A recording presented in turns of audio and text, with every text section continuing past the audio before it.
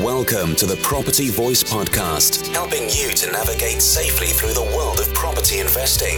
Get the lowdown and updates, insights and outcomes on all matters property with a splash of entertainment along the way.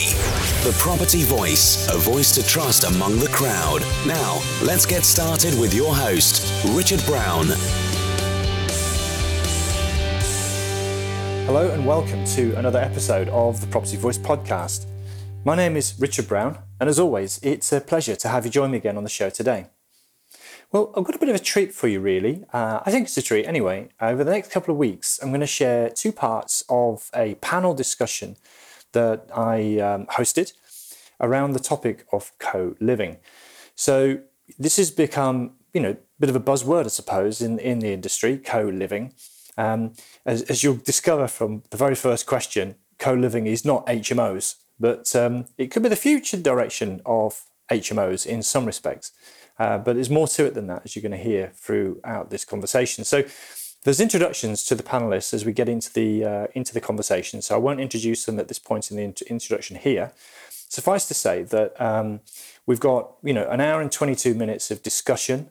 We've got about 5 or 6 people on the panel who really understand this, whether as operators at different elements of the co-living industry, as it were, or indeed of occupied co-living spaces themselves. So I'm looking forward to sharing this with you. I've shared it with somebody else in the community just privately before this, and they called it a right banger. That's what their description was. So let's go with that. We're going to have a right banger of a discussion around co-living. So I'll just set it up now and let you take it on from here. Enjoy. Hi, everybody. Well, thank you very much for all the panelists for making their time available today. We've got a very exciting topic, and we're just having the conversation before the conversation that co-living is probably something we wouldn't have, thought about too much in the recent past.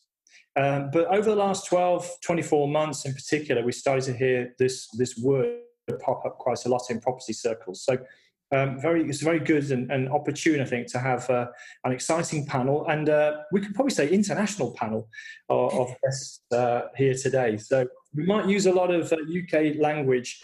Sorry about that, David Bonk, but obviously this applies very much internationally, and hopefully we'll get this message across. Just going to do a very quick introduction of the panelists by name. I've got Dan Jackson from Urban Shared, who operates 15 co-living properties in London and is creator of the Connected app, which facilitates add-on services, community and better housemate experience. So that's going to be exciting. Luke Spikes from Higgy House, co-living, boutique hotel and service accommodation operator in Bristol in the UK. David Bonk, principal of Home Free, who is a Canadian community living developer specialising in looking after facilitating older adults in accommodation. And Gareth Owen, who is the assistant editor of YPN magazine and very, very importantly, a co-living customer, to give us a bit of a balanced perspective there. And not least of which, we've got David Thomas, who's director of Liberty Gate, which I am told is an award-winning estate agency based in Nottingham. So I, by the way, am Richard Brown, also known as the Property Voice, very interested in the topic, generally speaking, having authored a book called #PropTech, but I'm going to try and ask questions more than answer them in this session. So with that in mind, probably the best place to start is, what on earth is co-living? Does anybody want to have a stab at trying to start us off with a kind of definition, which I'm sure we can all contribute to? Well, it's not HMOs. And I think one of the challenges I've been facing in recent times, having been focused on this for a little while now, is you've got an awful lot of people who are relabeling an HMO co-living because it feels a convenient and very timely thing to be doing, when in fact they're making no fundamental changes to what their product or proposition was before, and therefore it isn't really co-living. So that would be a sort of negative point to start off with, I guess. For me, it really is more about feeling and experience and the sense of community that you create. And the essence of it is reduction of the amount of private space, should we call it, but a significant increase in the amount of shared amenities to make more efficient, more effective use of the properties and the buildings. So that to me is what co-living is all about. How do you create from a building or a piece of land a property that allows a higher density but at the same time doesn't compromise the experience of living in that place. That's where I would go with it anyway. Yeah, very interesting. So this spirit almost that comes with it, it's not just a shared space. There's other aspects of that community. What else? It's not an HMO, but what is it? When I was looking for my place to live, so I decided to sort of go down the digital nomad kind of route for a while, till I found my boyfriend and came home. I know, and I was sort of looking for somewhere that I could just pitch up, stay for a month, and I could just come with my suitcase. Everything was provided. And it had my workspace. It had somewhere where I could sleep. It had a kitchen, and the place that I ended up staying in Barcelona was, it had free tea and coffee as well, which was very nice. So yeah, it was just somewhere for me that I could just pitch up in a new city, be with people who were similar to me, who were all remote workers. And yeah, just so I could have that kind of landing pad where I could just sort of come and everything was fine. So almost, everything was provided for you, if you like. Yeah. And did was there any sort of minimum commitment for the length of stay that you would have typically? Yeah, 1 month. And there were a couple of other places I was looking at where I could have just stayed, for a week, 2 weeks. But the particular house that I ended up living in was 1 month minimum. So it was quite nice for me to have that flexibility that after a month I could go, actually, no, I'm ready to move on or do what I did, which is actually extend my stay for another month because I liked it so much. Sure. So we're touching on something now, which I think is quite important, isn't it? That, the sharing economy, there's a word thrown out there called democratization. Been sharing assets in a new way, not necessarily. So with housing, typically people tend to enter into long-term lease or tenancy types of arrangement. And you just said you could be there for, a month for a time. So that's one key difference, isn't it? Yeah, I think so. I quite liked not having a minimum commitment because, what if I didn't like Barcelona? What if I didn't like the people that I was living with? I could have just moved on. Sure. And Gareth, just if you don't mind me asking, and you don't feel free not to share, but what sort of age range are you in? I am 25. You're 25, so you would be a millennial, I guess. Yeah, I don't. Yeah, well, I don't like the word, but yes. You probably can tell where I'm going with the question. Is this model of co-living just for young people? David Bonk, perhaps, maybe you have a view on that. I don't think so. In my house, sorry, David, there's I had from 18-year-olds up to sort of she was just over 40, so there was quite a big age range in my house. Oh, co-living ends at 40. Okay. Right. So I guess I look at in many ways that older adults, seniors have already been co-living as far as the physical properties, extended care, independent living. It's already been that model since, popularized in the 80s in Virginia in the US. And I mean, now it's big business, right? Seniors coming together to live in a smaller room with larger shared amenities. However, something big is missing. So co-living is more than just that smaller room with shared amenities, because that's been around and older adults have been doing it for 40 years. So absolutely, it's what is co-living and how can we sort of tweak the model of the way that seniors have discovered to live together in safety and community. Well, I think really it is adding in that community piece and providing access for the people who live there with a sense of ownership somehow, which is how we're trying to tweak the independent living model. So yeah, it's already a big thing, and the the new group of aging population, the baby boomers, aren't looking to live in the same way that their parents and grandparents did in these types of facilities. They're looking for something new, and in my opinion, co-living is that answer. So go ahead. It's a really interesting point, David, because one of the things that we started out doing was focusing on millennials, young professionals. And interestingly, in the age ranges that we're encountering are pretty much, as Harold just said, between early 20s and early 40s. But if you think about it as we have done, each and every stage in life presents you with a different set of challenges with regard to the type of space you need, but not fundamentally with the need to belong. It's very tribal. Needing support, needing a sense of for an expansive definition. And as we started to think about it, we went, hang on a minute, as you take your next stage in life, maybe you're a couple now, what might you need? Well, the same things fundamentally. And then you move on to a couple with children. Now it's multifamily, and this is occurring in the US, or small family units.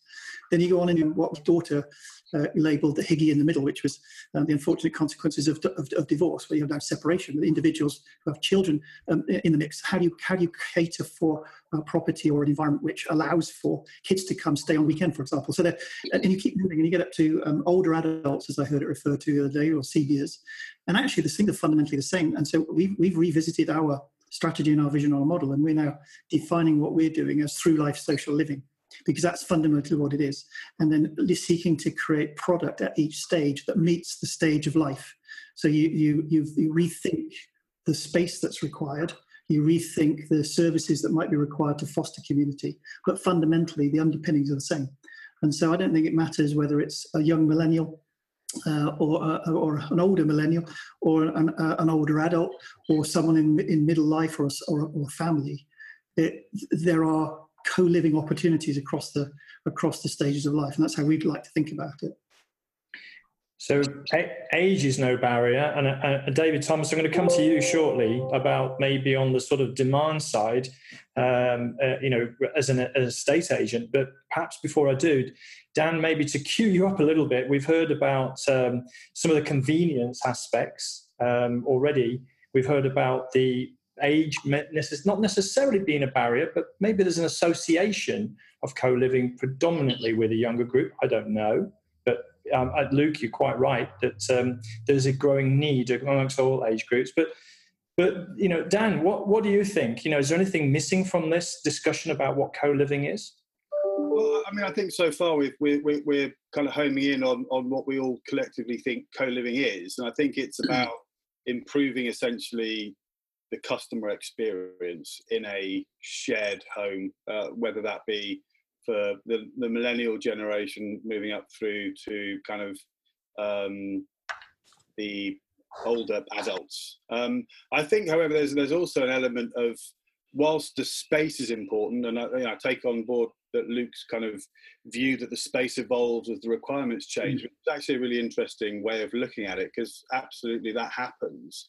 I think there is also needs to be a focus on how we can use other tools to foster community and to create the feeling of belonging. And obviously, you said you're teeing me up, but I'm very, very focused on the technology side of our product, because I believe that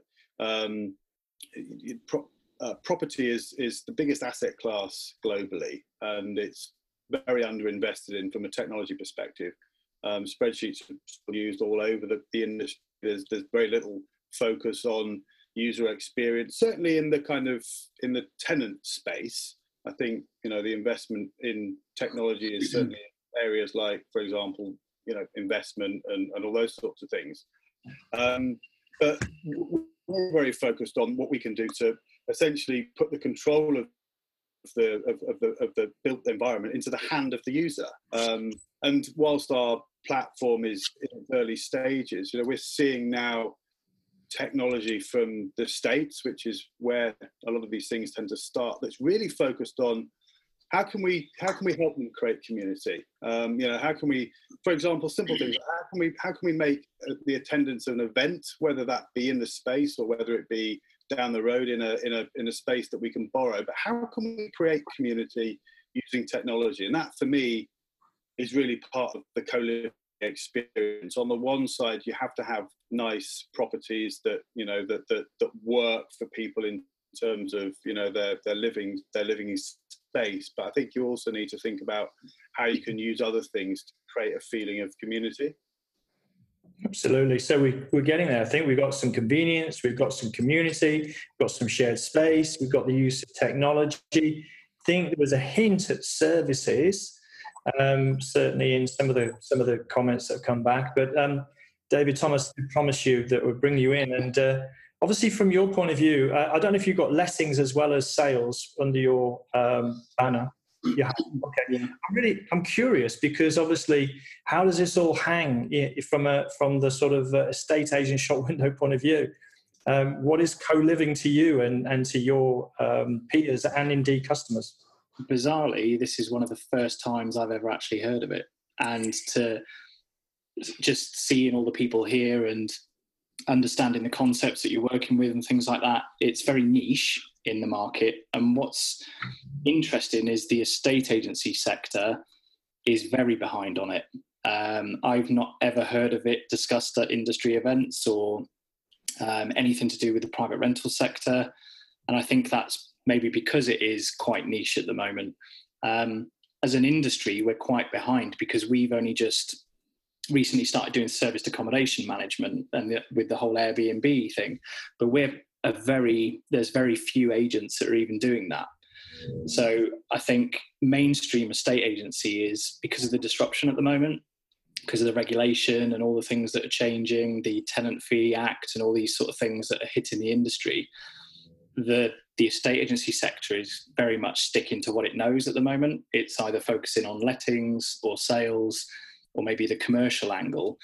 But what would be really interesting is, I think, if there's a specific city that has a developer doing this, then I think it would be great for a estate agency to get more involved with it. Because from what I've heard and what I've researched for this, it would be an essential part to the private rental sector, because it really lacks that. I mean, if I had something like this that I could offer here in Nottingham to tenants, they would jump at it, because at the moment they don't have that stepping stone and they don't have that community inclusion element to anything that they're offered. So yeah, it's an interesting concept. Very much so. I think one of the interesting points, by the way, if you're an estate agency offering serviced accommodation management, you're already ahead of the curve. I think so. And that's quite it's quite bizarre because it has been around for quite a period of time. And that's where this co-living as well, I think this has a lot more where the synergy could work with a estate agency to sort of get it out to a wider population and get more people aware of it, really. I mean, what are the thoughts generally on the panel about, if we think about, disruptive technologies like Uber, Airbnb, generally speaking, a lot of the disruption has come from the technology itself as a platform, making it easy to access for people. Is it going to disrupt and shake up industries, traditional industries such as perhaps estate agency and lettings management? Well, I think in terms of the money now that's being poured into co-living development, certainly if we look at there's one huge developer in London that's had £500 million worth of investment, and aside from that, then the money's in the States. But there is an increasing amount of money now being put into specific co-living solutions. If we look at the United States market, I think over the sort of 10 big co-living operators in the States that are either developing, owning, or just operating, they have together created 3,000 shared rooms, which is For 50 metres of where I'm sat now, there's probably 3,000 rooms in London. I mean, it's a tiny, tiny amount of rooms that have been created. In London, if we look at the major developer, there are 1,200 rooms. We are just touching the surface. And I was quite surprised, David from Nottingham, sound like we're on blind date, but David from Nottingham, I was quite surprised, but then again, not necessarily totally surprised that you hadn't heard of it. But I guess that's because it's still in its infancy. And, I'm guessing if we look at people like Luke as well, he'll know that there's only really one platform where you can find a tenant for a shared house, unless you're marketing, on your own website and doing your own marketing. So it's still very, very in its infancy globally. And yet there is an increasing interest in it from the investment community. There's a huge amount of interest in the States, in big urban areas. So I can only see this kind of increasing over time as I think that we're going to discuss it in more detail around, the drivers behind it. But it's, we are sitting at the very start of what I believe to be a fundamental shift in the way we offer living solutions to the market, from the young millennial, whatever that is, actually Generation X, all the way through to David Bonk's target market, who are people just a little bit older than me, probably. And, in the early stage, it's a great point, Dan. Well said. It's a bit countercultural right now. This co-living, it might disrupt coach sales. We call them coaches in the UK, right? Yeah. It's the idea of having more by having less of the things that we were born to think that are important, like 3 coaches and high fence, and everything's mine. I have it all there. We're gonna have less of that stuff in order to co-live, but we'll have more of freedom to explore the hobbies that we want, more maybe nutritious food because we have someone maybe preparing that for us, more relationships with people and exploring the richness in that. So it might, really disrupt or sort of what some people think is important. And that might be one of the big benefits of, what we're all doing here. So. No, I'd add to that, David, as well. I think one of the things that comes through often when we're talking about this subject is the need to create community, because it addresses some of the failings that there are in contemporary society today, largely wrought by technology. So that's Facebook down, not prop tech. But if you talk to folk, many folk will tell you now they feel less connected than they've ever connected, despite being arguably more connected by virtue of the technology that they have. And I think that human touch, that human connection, that desire to belong is really strong. And if anything, by repurposing existing buildings, but more importantly, I think what will happen is we'll build specifically for the product to address the need that we're talking about. What you'll end up doing is you'll redefine the way people live. And in that sense, it's disrupting. Because it's disruptive, not in a negative sense. It's actually making a contribution to the wellness and well-being of societies in which we live. I think that's a laudable ambition, but actually, it's absolutely what's going to happen. It'll take some time, take some while, but that's where we're going to end up. I'm pretty sure of that. Yeah. I think that's absolutely essential as well. To be honest, the way the market is and the way people are with technology at the moment. That I think it needs to get a bit more mainstream traction, because I'm quite interested as to where the developers market the properties, because on the main private rental sector, obviously we market on Rightmove, Zoopla, platforms like that, where people know to go. And then if you're on the nightly rates, serviced accommodation, it's generally Airbnb and Booking.com. So where does co-living sit in terms of a marketing platform to the public?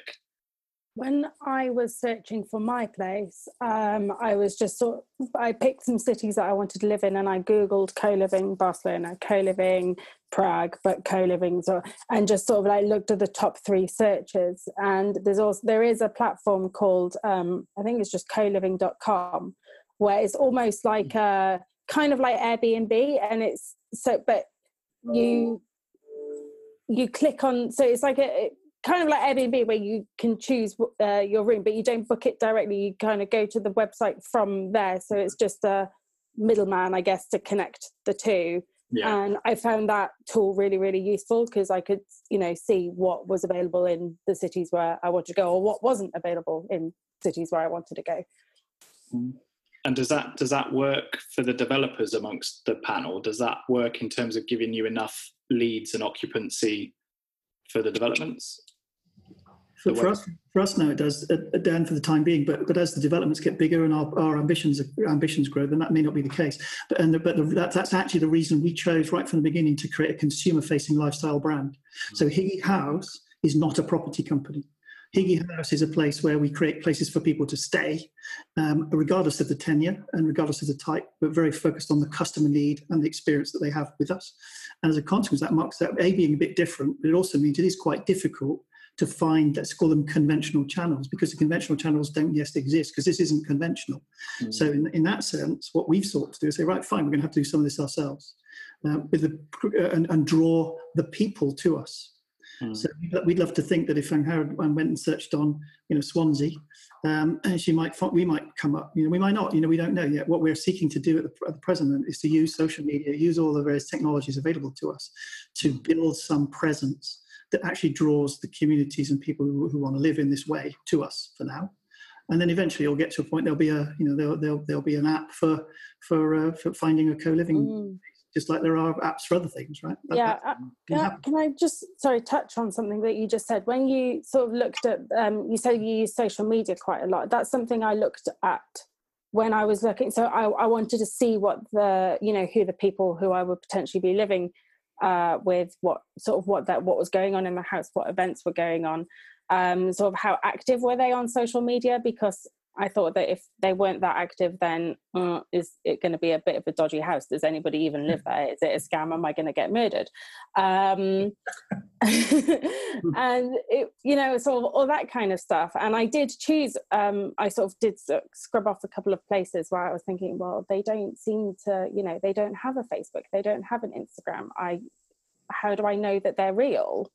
And how do I know that anybody's even living there at the moment?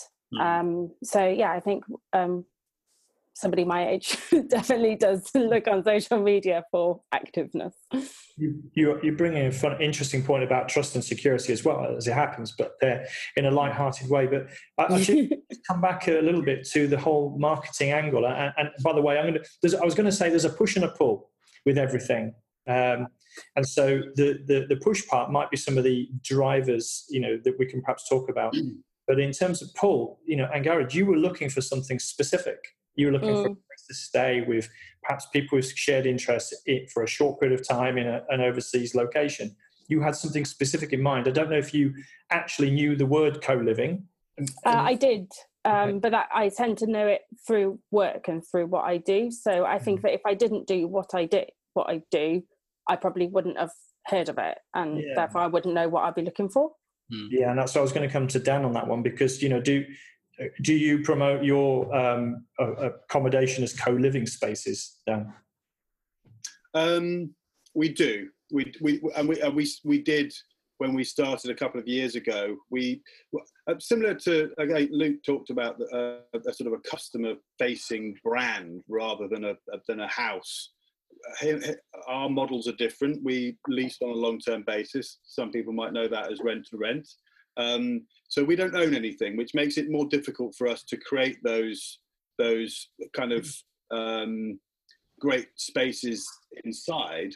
But our premise has always been that actually what we're all about is creating a good customer experience, and because we were unable to maybe invest in these properties in the way that a developer had, we started to look at other things that we could do to create that experience, which is why we came up with the idea of creating a mobile platform for our tenants. So yes, we did call it co-living. I mean, I personally hate the three-letter acronym HMO. It just sounds horrible. When I first heard it, I thought it might be something to do with the prison service. It just conjures up a really depressing scenario as far as I'm concerned. So I'm glad, even if it's just we've rebranded something to kind of say, hold on, guys, let's try and create something in this space that feels and sounds better. So I'm kind of, even glad that we're talking about co-living spaces. And whilst we've, identified that it's more than just the property itself, it certainly feels as though we're now bringing this part of the housing sector into something that's slightly more acceptable, and people now focusing on creating kind of a good living experience. I think I think that's great. I really do. We also mentioned something interesting there about HMOs, and when I do my little bit of speaking on the PIN circuit, as I do, one of the things that we talk about when I'm articulating it is why I don't like the term HMO, why it's banned in the land of Higgy. And it's not for conventional reasons. It's actually banned because the customer does not understand what it is. You don't wake up in the morning and say, I think I'll go and look to live in an HMO today. So if that's the case, why on earth would you use that language in your communication to your customer segment? You wouldn't. So yeah, I can totally vouch for that, because when I talk to my friends about my work and I go, I interviewed this HMO guy, and they're like, what?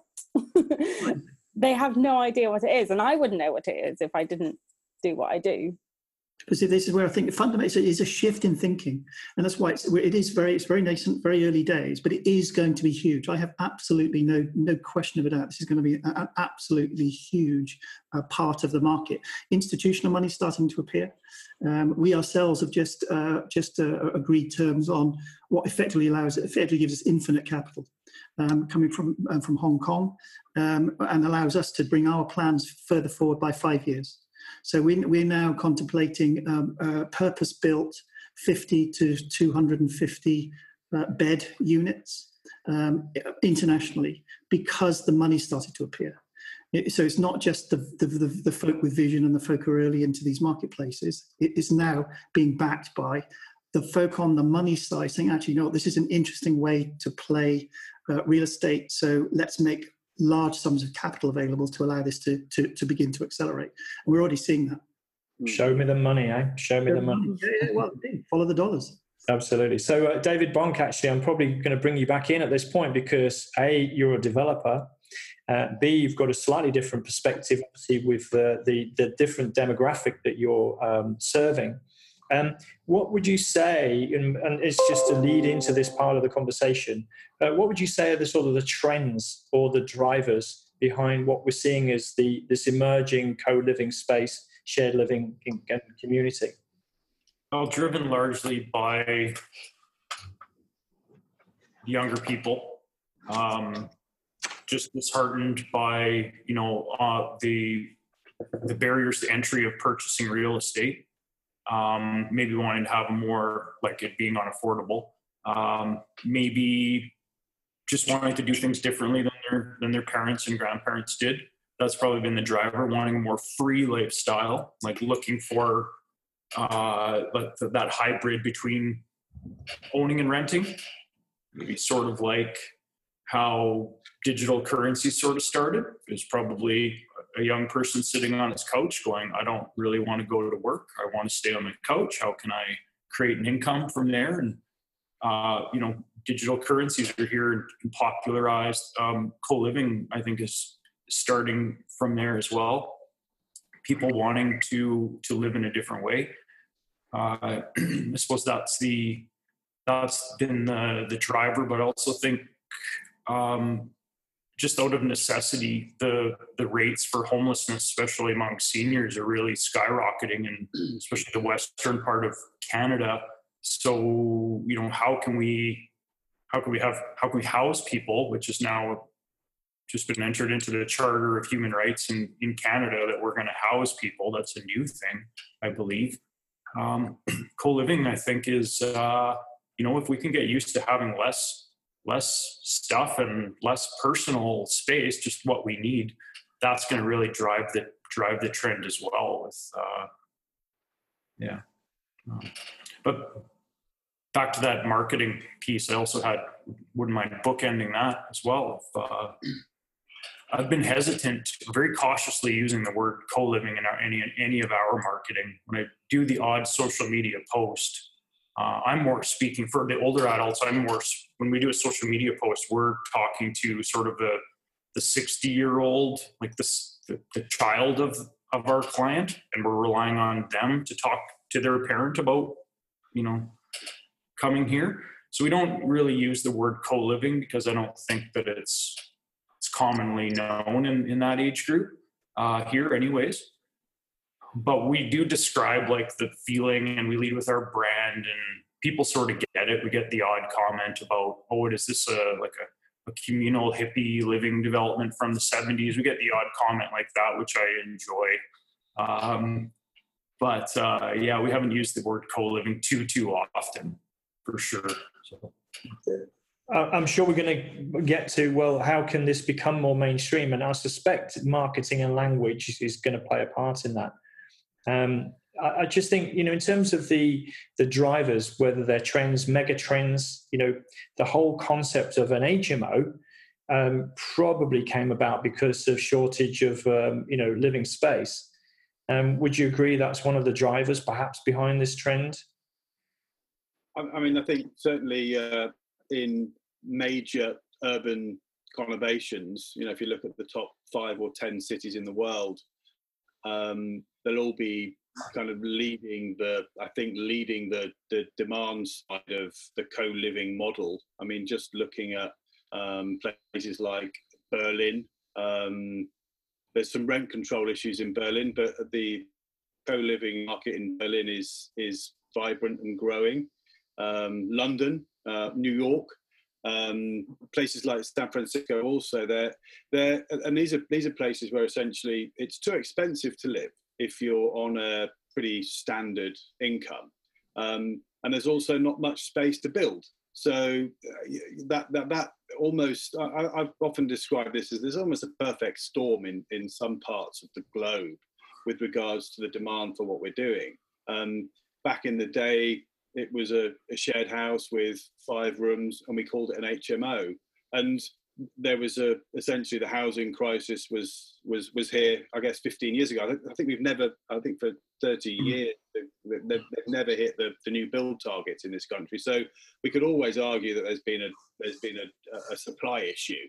I think in urban spaces like London, whilst the stock is being built, and whilst HMOs were providing a solution, co-living is the next generation of the shared home, where it's addressing some of the issues that we've all discussed around. There's an increased feeling of loneliness in this ever-connected world, but we're just spending time, ironically, on our screen. I know that I'm here to talk about what we do on our screen, but that does mean that the evolution of the HMO meant how can we create community? I think that if you look at the fundamentals, it's simple, isn't it? It's supply and demand. There's a cost issue. There's not enough stock. There are more people looking because the prices are going up. So whilst all those fundamentals are kind of pointing toward an increase in the number of people that need to live in these sorts of places, we're now looking at how we can make them even better. And whether that's because we want to compete with other people, or whether we want to actually create a better product and start calling tenants. I don't even like to call tenants. I think that's a poor description of somebody that's a customer. I call them housemates. So we're all, and I'm interested to discuss the how do we make it mainstream. You mentioned language. I think that would be a big part of it. I think talking about it in a different way and treating tenants as housemates and customers is all going to be part of the kind of the move toward this. Yeah. What about in terms of facilities? Well, like you sort of say about trying to make it more mainstream. The reason why I don't currently live in a co-living / HMO kind of shared house at the moment is because I work from home. And I've not come across a house that provides a workspace for me. Apart from, well, that's something specifically I was looking for when I was sort of going to go on my co-living adventure. Because by the time I've sort of paid rent on a HMO, or on a room, and I've got a co-working space as well, or a service office, I might as well have just paid rent on a 1-bedroom flat, because it would have worked out the same. So is that something that you two are kind of, or all of you are looking in implementing in your future houses? Well, you must come and see our next project. Alrighty. We're converting a hotel, and it's will end up being 19 bedrooms, 10 of them are studios, 10 rooms, 9 studios, and it has a library, refectory, it has a cinema, it has a chill out room, it also has a co-working space. Because something that I've noticed is that, like, people just go, "Oh, you've got a desk in the room." I go, "Well, I sleep in my room. You wouldn't expect somebody to sort of work in their bedroom all day and then go to, like," I was just like, "No, thank you." No, we're seeing a different model evolve, which is effectively hybridization of co-working, co-living, and service accommodation. And where we want to go is purpose-built, because unfortunately many of the buildings that exist aren't suitable for the purposes we have identified for them. It's purpose-built, where if you imagine co-working on the ground floor, co-living in the middle, and we even got some funky ideas to put Airstream caravans on the roof for service accommodation, so that what you effectively create is a single property or building, or it could be a collection of properties, which combine all the things that, living, right? How we live and work, how we want to live and work. And how we see things ultimately manifesting is in what we call a Higgy village. And that's effectively an urban campus, because let's go back to one of the drivers, urbanization. An urban campus comprised of multiple buildings, where each building is significant in size, is designed around a life stage, but all of those buildings are collected together by a set of shared amenities designed very specifically to foster intergenerational community. Because I think that's one of the things that's missing from our society today. I've been fortunate enough to run businesses in the Far East and the US as well. And in the Far East, it's a given. Grandma looks after the kids whilst the children go to school. There's a whole sense of community that's actually in family too, that's missing from how we live today. So what we're trying to do, and we're all about, is working on the fact that people want to live in urban settings. Urbanization is one of the big global drivers that's driving this. There's many people now want to come back into the live in the city centres. That's one thing. Second is unaffordability, to use David's phrase. I love that word, unaffordability. That also is driving this. So what that leads us to is we have to make better use of the land and the real estate assets in the cities where people want to live. You're not going to do that by simply redoing something that's already been done. You're going to have to rethink it, reframe it, knock some stuff down to build something new. And that's what we want to do. And I think some of the developers who are raising very significant sums of money, Collective was mentioned, $500 million, Commons another, recently 300 million. There are some really significant players, 8, 9, 10 of them, some from the Far East, some from the US, all of whom are lining up really significant sums of money to do exactly what I've just described. They're building 500 bed, 700. The Collective's new building is 700 bed. They've got a unit coming out, one in New York, one in Chicago. I believe they bought a site in Brooklyn that is 350,000 square feet. This is where things are headed, right? So it I think is redefining how we live. It's as fundamental as that, and why I believe it's going to be huge. Yeah, and I perhaps wanted to just pick up on that a little bit, because there's some of the economic drivers which are very obvious, and the trends of urbanization, lack of space, unaffordability, and but are there some other factors such as society changes which are perhaps playing a part in this? Well, how about increasing levels of suicide? How about increasing degrees of loneliness? I mean, there's some negative factors in society that need to be addressed, because they're an uncomfortable consequence of technology as it stands today. I don't personally, want to. If I can do something about that, I don't want to stand by and not do something about it. So let's live in a more harmonious, a more positive environment where well-being is at the centre of what we're doing, because that's also an important part of what I think co-living is fundamentally all about. It's the well-being of the individuals in your charge, if you are a developer or an owner or an operator, and that's the focus on the customer, and that's the bit that we're trying also to do. So, for example, in our thinking, it's not yet a reality. We want to create growing spaces, in other words, where people can actually have some land to grow things, for example, where they can learn new skills. So art becomes an important part of the proposition, either because you want to learn to be an artist, or you want to you enjoy art and beautiful things around you, so you want to be able to create things. So this whole sense of creativity that goes beyond the digital realm built into the fabric of the building, and that's what we're trying to get to. It's going to take us a while, and it's going to take a fair amount of money. I'm pretty sure of that, but that's what we're seeking to accomplish over time. So, are you looking at sort of creating a place where people might not necessarily need to leave the building or the village in order to live? Yeah, why not? And you know, and technology in terms of, and I don't mean necessarily technology from an app perspective. Technology from how you make a buildings adaptable, so you can reconfigure how you make use of small space. I mean, the Japanese are masters at it, and particularly Tokyo, the biggest city on the planet, right? It has to be, because there is nowhere to go except being far more effective with the space you've got. So technology lends itself to how you configure the space. But absolutely, why not?